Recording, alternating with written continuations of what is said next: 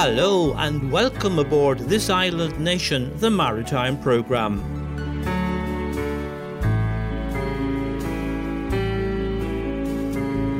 Tom McSweeney here with the programme about Ireland's maritime culture, history, tradition and development. On this edition, why are the warnings about dangerous inflatable toys being used on beaches not being taken notice of? After several near drownings, the National Water Safety Organisation would welcome a ban on them. Some members of the public have suggested to me that they should be banned from our beaches, and this could be done by the introduction of a ban through the local authorities' bylaws. This is a political decision to be made by the councillors, and Water Safety Ireland would welcome such a ban. And why are more unusual seabirds arriving on Irish waters? The story of the booby who came to Greystones, but unfortunately, it didn't have a happy ending. It's extremely interesting to see these exotic visitors in Irish waters, of course, but we also need to ask why increasing numbers of tropical seabirds from both the Atlantic and Pacific are turning up in European waters. Something would appear to be changing in the oceanic environment. And we'll also have the latest significant development on the campaign by a Cork solicitor for an investigation into Irish maritime safety.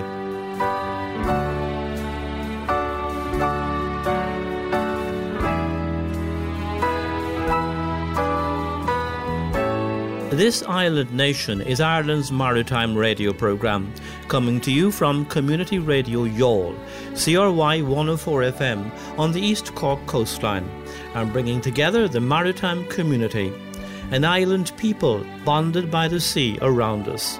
You can contact the programme by email to thisislandnation@gmail.com.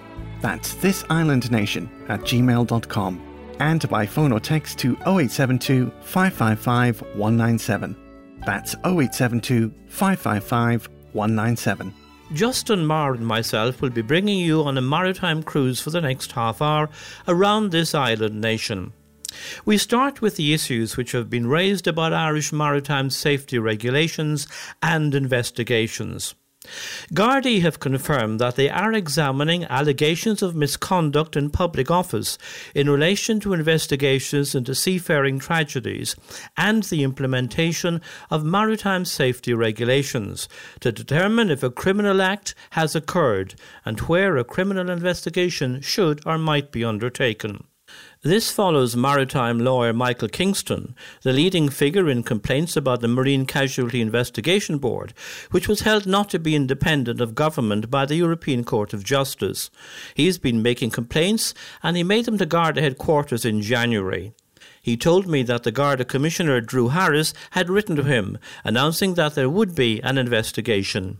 Well, the department say that they're taking legal advice, urgent legal advice, but there's no real legal advice to take. The European Court of Justice is definitive, having asserted the legal position that Ireland's Marine Casualty Investigation Board is fundamentally illegal because department officials have been on the board, which is totally contrary to the international legal framework which is enshrined in the European directive.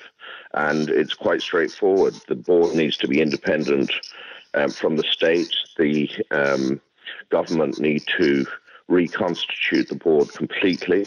The chairperson who has asserted in the Oireachtas that it is independent needs to resign for misleading the Oireachtas, and we need a board that is independent so that those who are setting Ireland's framework, maritime safety framework, are not sitting on the board, because effectively what they've been doing is analysing their own work and making recommendations to themselves. And that is fundamentally incorrect. And maritime tragedies have not been investigated properly. So we need a totally independent board. And what we actually need is a complete root and branch review of our whole approach to maritime safety. I don't know why they need to seek legal advice. They need to stop wasting money and get on with it urgently. You've been pursuing this now for something like 6 years or more. Are you satisfied with the decision? I'm very satisfied with the decision because I have been through hell and back trying to explained to the government that our maritime safety framework is broken, totally broken, and it has been. It's a recurring culture that goes back to the time of the Whiddy Island disaster, a failure to look at our own regulatory framework, which ultimately was the reason why the Whiddy Island disaster happened, because we didn't have a proper regulatory enforcement in place.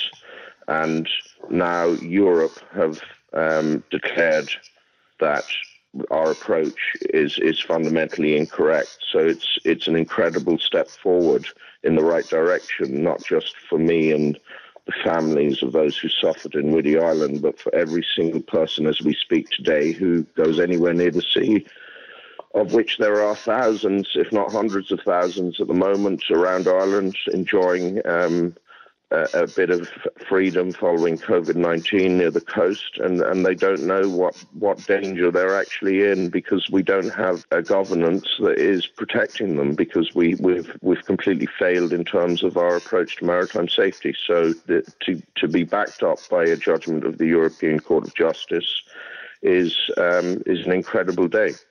Obviously, that is a vindication of your views, Michael Kingston. So I take it you'll be still following this up and keeping a close eye on it.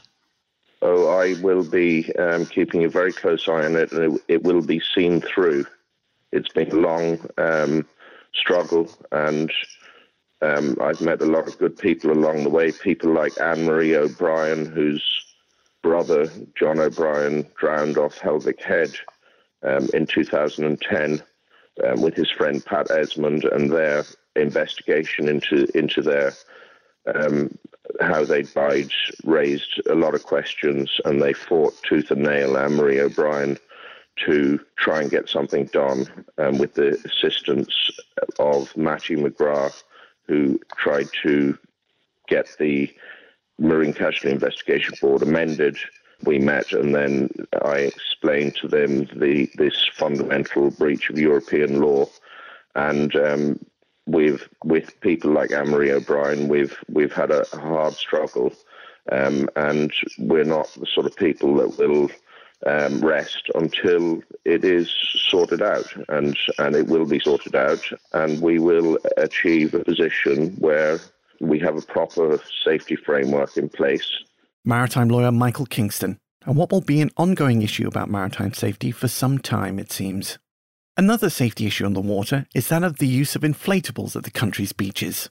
These are not the type of dinghies which are used by sailors or anything like the rigid inflatable. They're inflatable toys, not suited for use on open beaches facing into the open sea.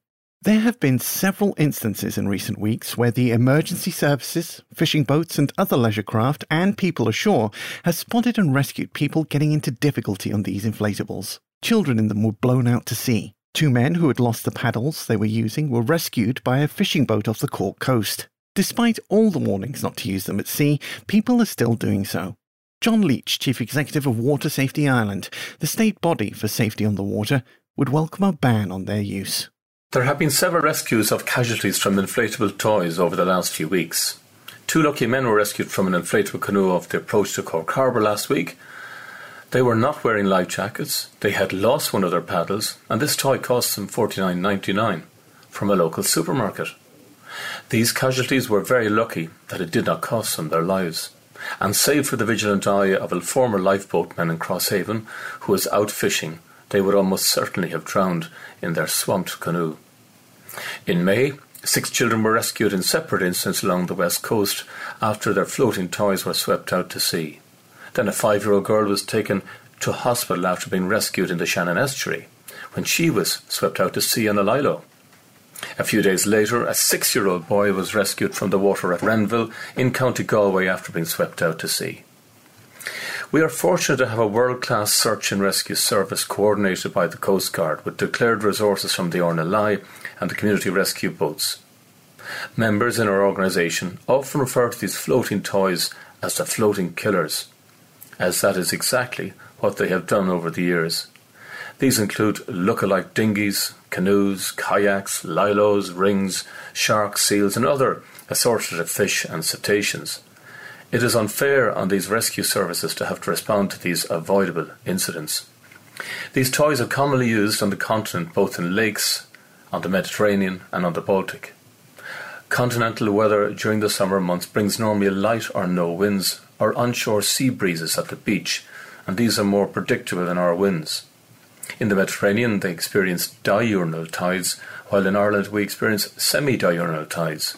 This means that they have comparatively small tidal ranges and virtually no tidal currents. So they have comparatively fewer incidents with these floating toys, as the toys are blown ashore and not out to sea. Conversely, in Ireland we experience a temperate climate and have strong and changeable winds throughout most of the summer and very strong tides, especially when we have a new or full moon. To make matters worse, for these inflatables, we are an island nation with many beautiful bays, which allows for these floating toys to be blown offshore. The lifeguards that we train learn about the dangers of these floating toys and are therefore advise parents or guardians when children bring them down to the beach not to use them. Whilst they can advise, they cannot prevent a citizen from using them. Some members of the public have suggested to me that they should be banned from our beaches, and this could be done by the introduction of a ban through the local authorities' bylaws. This is a political decision to be made by the councillors, and Water Safety Ireland would welcome such a ban, as they are not safe on our waters and should be left behind following a holiday on the continent, in that apartment or hotel room. This really is the safest place for them. Remember, in an emergency, call 112 and ask for the Coast Guard, and always call early so that they can deploy a lifeboat or helicopter in time to save the person in distress. Until next month, stay safe on the water by wearing a life jacket and ashore by maintaining your social distance and washing your hands. John Leach, CEO of Irish Water Safety, and a warning that should be listened to about the dangers of inflatable toys. John reports to us from the headquarters of Water Safety Ireland, which is on the banks of the Corrib in Galway. And we hear more now about the Corrib and the longest race on international waterways in Europe, and it's also the oldest such race in Ireland. This is the Cong to Galway race, which will be held on the 22nd of this month. I took part in it once, and it's quite a challenge as it races down Lough Corrib. This year, 4 Galway maritime clubs are organising it, and Ashford Castle is involved, all connecting with great marine history in Galway, including that there was once a plan to link Lough Corrib with Lough Mask by a canal. John Barry is secretary of Galway-based Sailing Club, one of the 4 clubs which are organising the race, and he told me all about its history and the race itself, which dates back to 1882. There was certainly no shortage of boats up and down the Corrib towards the kind of the middle to the end of the 19th century. It was very much a sort of a commercial artery, kind of connecting the port of Galway to the hinterland, kind of throughout West Connacht. Boating for pleasure, I suppose, in general, kind of really took off. Towards the end of the 19th century, you had the building of the Grade 1 designs in Cork, Dublin, Belfast and that, and Galway was no exception. There was the Corrib Club, who are still very much the driving force behind this. The race were founded around that time, as was the Commercial Boat Club and several other rowing clubs.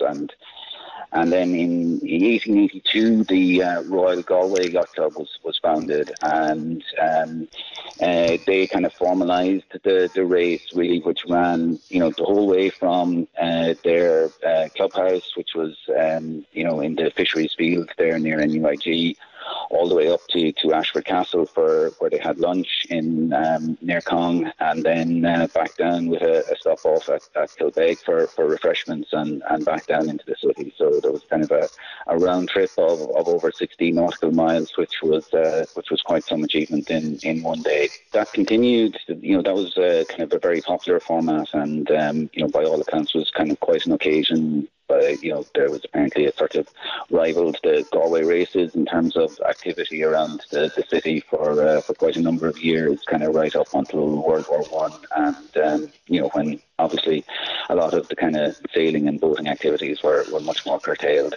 It has changed, of course, over the years, and now the current one, the one that will be this year, is being organised by several clubs, including your own Galway Bay Sailing Club, and Ashford Castle, with its strong connections with the Guinness family, and Arthur Guinness, who was one of the founders of the race, I gather. Yeah, so there's the Guinnesses have been, very much involved with kind of activity on the lake, since they came to the castle, and I suppose both from a sporting and a pleasure perspective, and also kind of using the lake as sort of a means of kind of stimulating the local economy, by kind of sponsoring the steamer routes up and down the lake, and there was also an effort to build a canal connecting Lough Corrib and Lough Mask to open up the hinterland to trade there as well.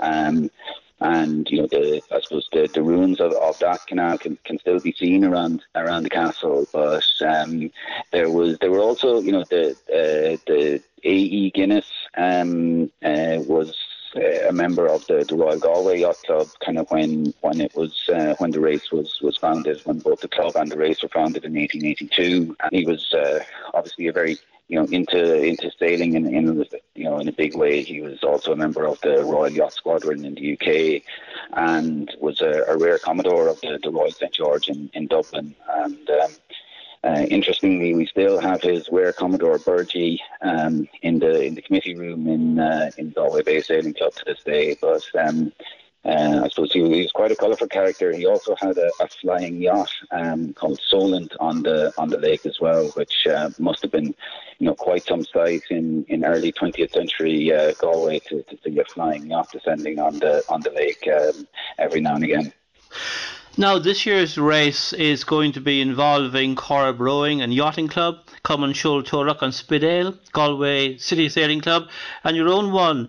And one of the major trophies for the winner is the Corrib Rowing and Yachting Club's very particular trophy. The original trophy is, has still been kept in the possession of the CRYC, and there is that trophy will be presented to the winners, along with we've been very lucky this year that Ashford Castle have sponsored a stay in the castle for the winning helm, and a stay in the lodge for the crew. As part of the prizes as well. So there is, it's wonderful to have such a great prize available to the winners this year. Should be a big entry, I take it then, John. And obviously we should also probably mention that once upon a time the route being followed to a certain extent would have been the old steamer route from Lislochry down to the city of Galway.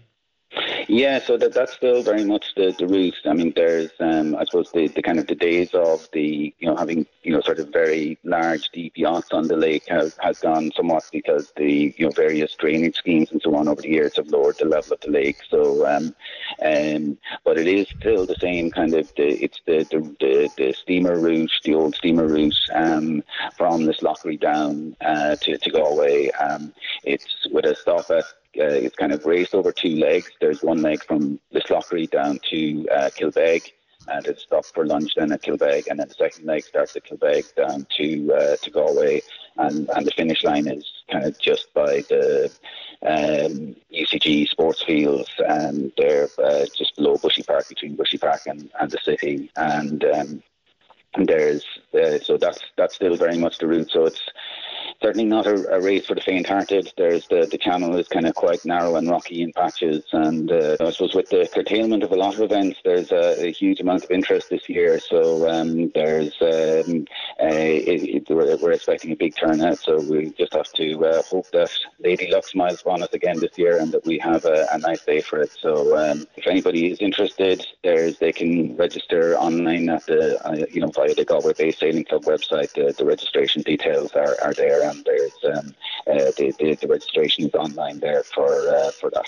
John Barry of Galway Bay Sailing Club and the challenging Cong to Galway race and its wonderful history. Now Justin Marr takes a look at other maritime news from at home and overseas waters.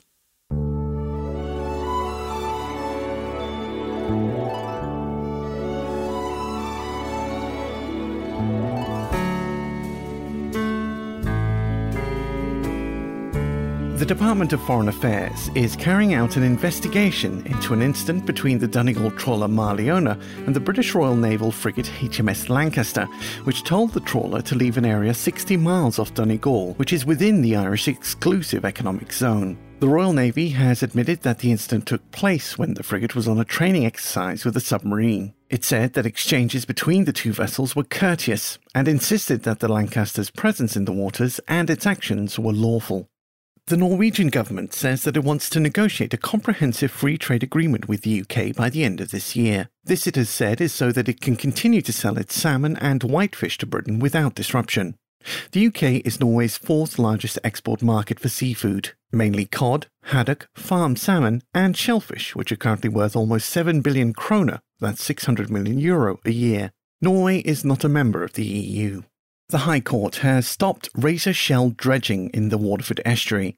It has ruled that permission already given for dredging contravened the EU Habitats Directive because there had been no screening or appropriate assessment prior to the given approval. The environmental organisation Coastwatch has welcomed the decision. Its director, Karen Dubsky, said the ruling has implications for fishing activity on marine sites which are designated as Natura 2000 locations.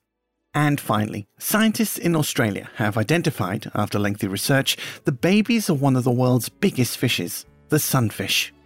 They're so small that a dozen of them could fit on a human being's fingertip. Adult sunfish are the heaviest bony fish in the world, measuring up to 10 feet, that's 3 meters long, and weighing more than 4,400 pounds, or 2,000 kilograms. Adult sunfish look like flattened pancakes, topped by a massive dorsal fin like a shark's, with short bodies and no tail fin.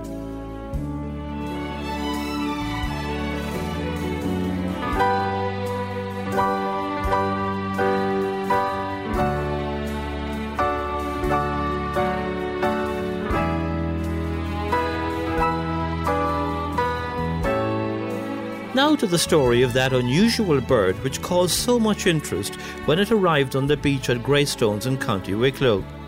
Though it got a great lot of public and media attention, not too many followed up to find out what happened to the bird. We did, through Niall Hatch of Birdwatch Ireland, who now tells us, unfortunately, the story doesn't have a happy ending. Last month I covered some recent new seabird arrivals to Irish shores. As you may have heard in the news since then, we had yet another totally unexpected avian arrival that made national headlines. On the 13th of July, a tropical seabird called a brown booby, a close relative of the gannets that we're more familiar with here in the North Atlantic, was found standing on the south beach at Greystones, County Wicklow. Astonishingly tame and confiding, it was actively approaching beachgoers and even walking onto their picnic blankets. It was a very striking bird indeed. Chocolate brown above and on the head and neck, with a sharp border above the snow-white breast and belly.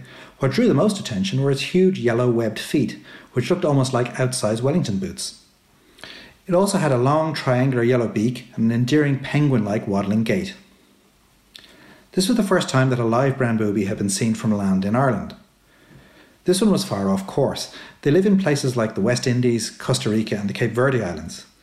There was a previous record from 2016 of one that landed on a fishing vessel off the Skelligs.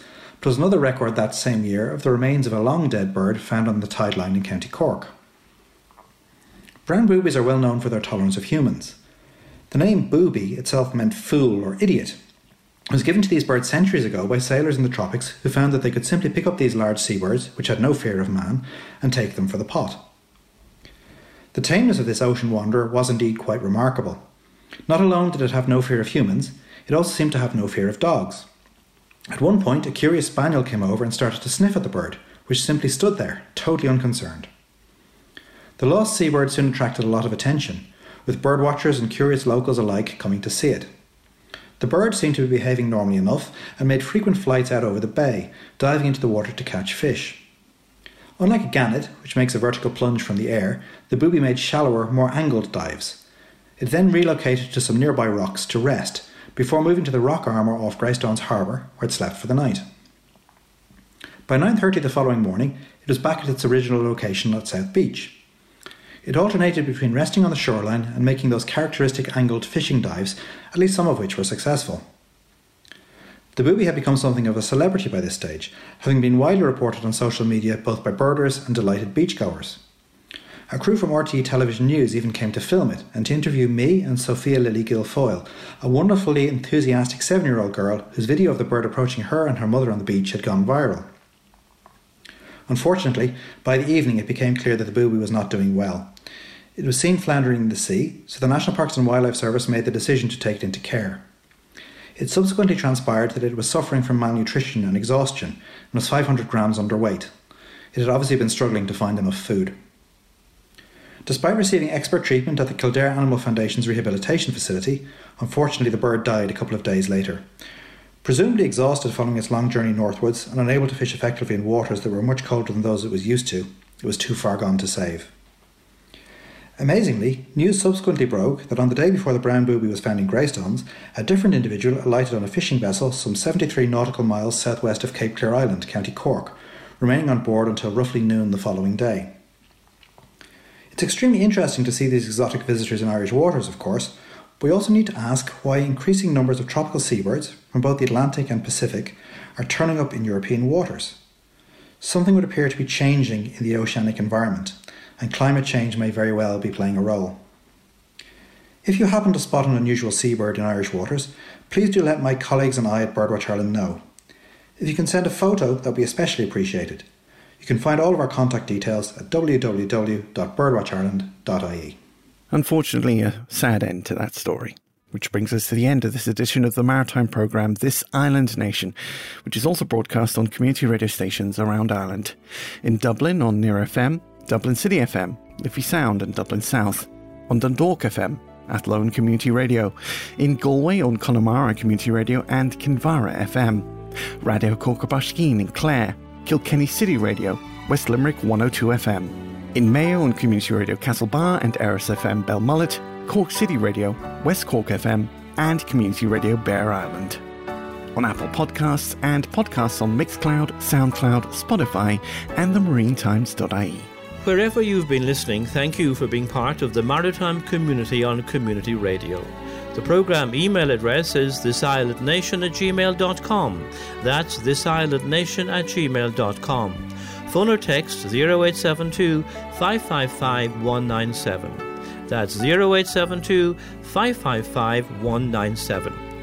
We're planning a few changes to the programme from next month to increase our maritime coverage and reportage. More about that later. It's all positive, which is an attitude needed nowadays. Until our next programme, from Justin Marr and from me, Tomac Sweeney, the usual wish of fair sailing.